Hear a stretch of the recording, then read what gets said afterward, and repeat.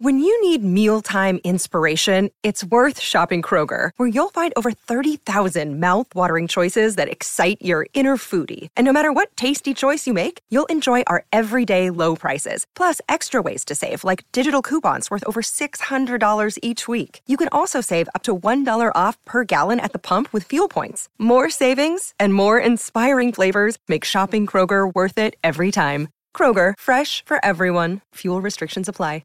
Another day is here, and you're ready for it. What to wear? Check. Breakfast, lunch, and dinner? Check. Planning for what's next and how to save for it? That's where Bank of America can help. For your financial to-dos, Bank of America has experts ready to help get you closer to your goals. Get started at one of our local financial centers or 24/7 in our mobile banking app. Find a location near you at bankofamerica.com/talktous. What would you like the power to do? Mobile banking requires downloading the app and is only available for select devices. Message and data rates may apply. Bank of America N.A., member FDIC. It's a Minimalist Monday edition of Optimal Living Daily, episode 2040. Am I a Minimalist Yet? By Anthony Ongaro of BreakTheTwitch.com. And I'm Justin Malik, your personal narrator, reading to you with permission from the authors. I cover lots of topics like personal development or self-help, mindfulness, happiness, minimalism like today, anything that I think can help you live a more meaningful life in just a few minutes every day.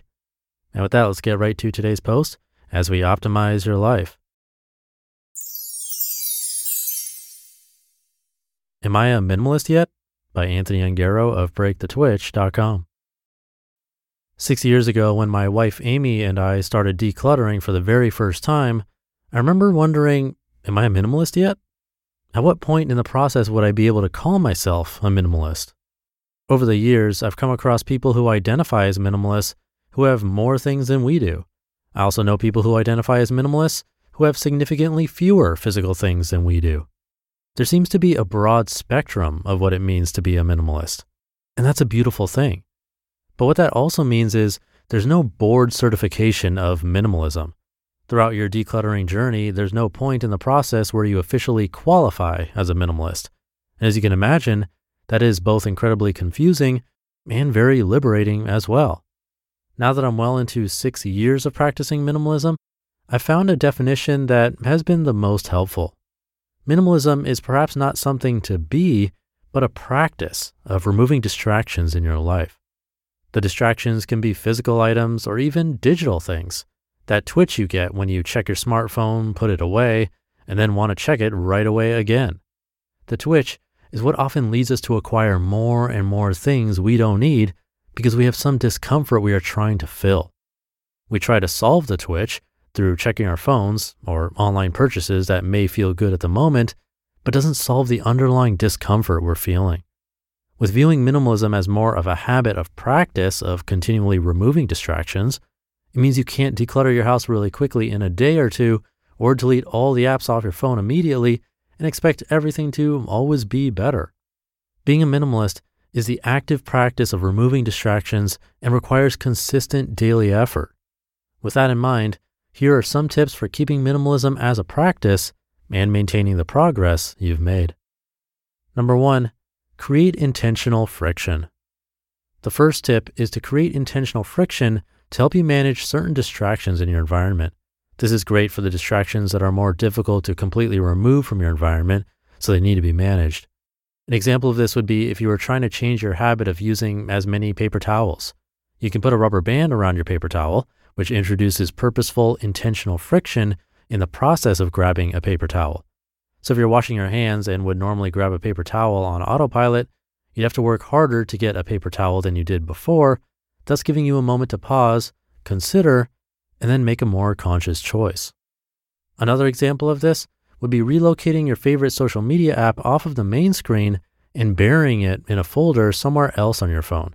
You can add a few extra steps to access the app so you can't quickly twitch and open the app in those in-between moments. Creating some intentional friction provides you a little more time so you can make a more conscious decision. Even if you still decide to open the app, that's perfectly fine. Creating intentional friction in your environment is how you can change your habits and live more intentionally. Number 2, reduce unintentional friction. This is the exact opposite of creating intentional friction, by reducing unintentional friction for the things you want to do more of in your life. If you want to run more, Putting your running shoes right by the door creates less friction between you and the decision to put on your shoes and go running. If you have a certain app that's beneficial for you to use more of, you can put it in the most accessible place on the main screen of your phone, so every time you look at your phone, it's the first thing you see. It's a powerful thing when we constantly look at our environment and find ways to optimize it so that we can more fully own our attention and time. Number 3, observe the twitch. The final idea is to simply observe and acknowledge the twitch. When you start feeling that discomfort to buy something, even though you just spent a bunch of time decluttering, or if you want to reinstall and open an app you've recently deleted off your phone, take a moment to simply acknowledge the discomfort. The most important thing is to be aware of the twitch and to acknowledge it. It's even more helpful to say what you're feeling out loud. You can say, I'm really feeling the twitch to check my phone right now. That way you're creating a connection between what you're feeling, thinking, seeing, saying, and hearing. Even if you end up buying something or opening a social media app on your phone, it's okay. At least you're owning your attention and making a conscious choice. Everyone should be a minimalist if it's simply an active practice of removing distractions from our lives. Minimalism is an incredibly powerful tool that we can use to design a life that's easier to do the things that matter and harder to do the things that get in the way. But it's even more beneficial to think about minimalism as a habit or practice rather than something we become once we hit a certain milestone or as a certain aesthetic. There's no right or wrong way. Being a minimalist is simply removing distractions in the way that works best for you. You just listened to the post titled, Am I a Minimalist Yet? By Anthony Ongaro of BreakTheTwitch.com. And thank you to Anthony. A good reminder that there really is no end goal with minimalism or happiness, or most of the things in life that we talk about on this show. Goals are fine, even though Leo Babauta of Zen Habits has talked about eliminating goals, but they're really just stepping stones and sort of keeping us on track with an active practice that Anthony talked about in this article. Once you reach that goal, it becomes a sort of now what situation. Are you done? I'd hope not. Many of the goals we set are around personal growth, like minimalism, weight loss, positivity, things like that. And none of those, even weight loss, reach a point where you can just say, yay, I'm done. If you did that with weight loss, you just gain it all back in the next couple of weeks and months. So all these things are really never-ending journeys as opposed to endpoints or destinations. And enjoying that journey is arguably the most important part. So take happiness, for example. We know we can never just be in a permanent state of happiness. Bad things will always happen. That's life. But we can practice things we learn on this show, like gratitude, minimalism, meditation, things like that, so that on average, our daily happiness increases, and we find that looking back maybe years ago, on average, our days were like a 4 or 5 out of 10, maybe even less.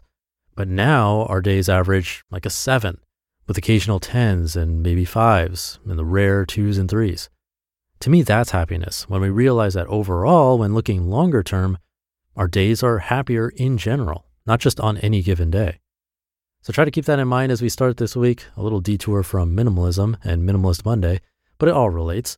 Thank you for being here. It really means a lot. I'll be curating articles for you again here tomorrow, so have a great rest of your day, and I'll see you in the Tuesday show, where your optimal life awaits.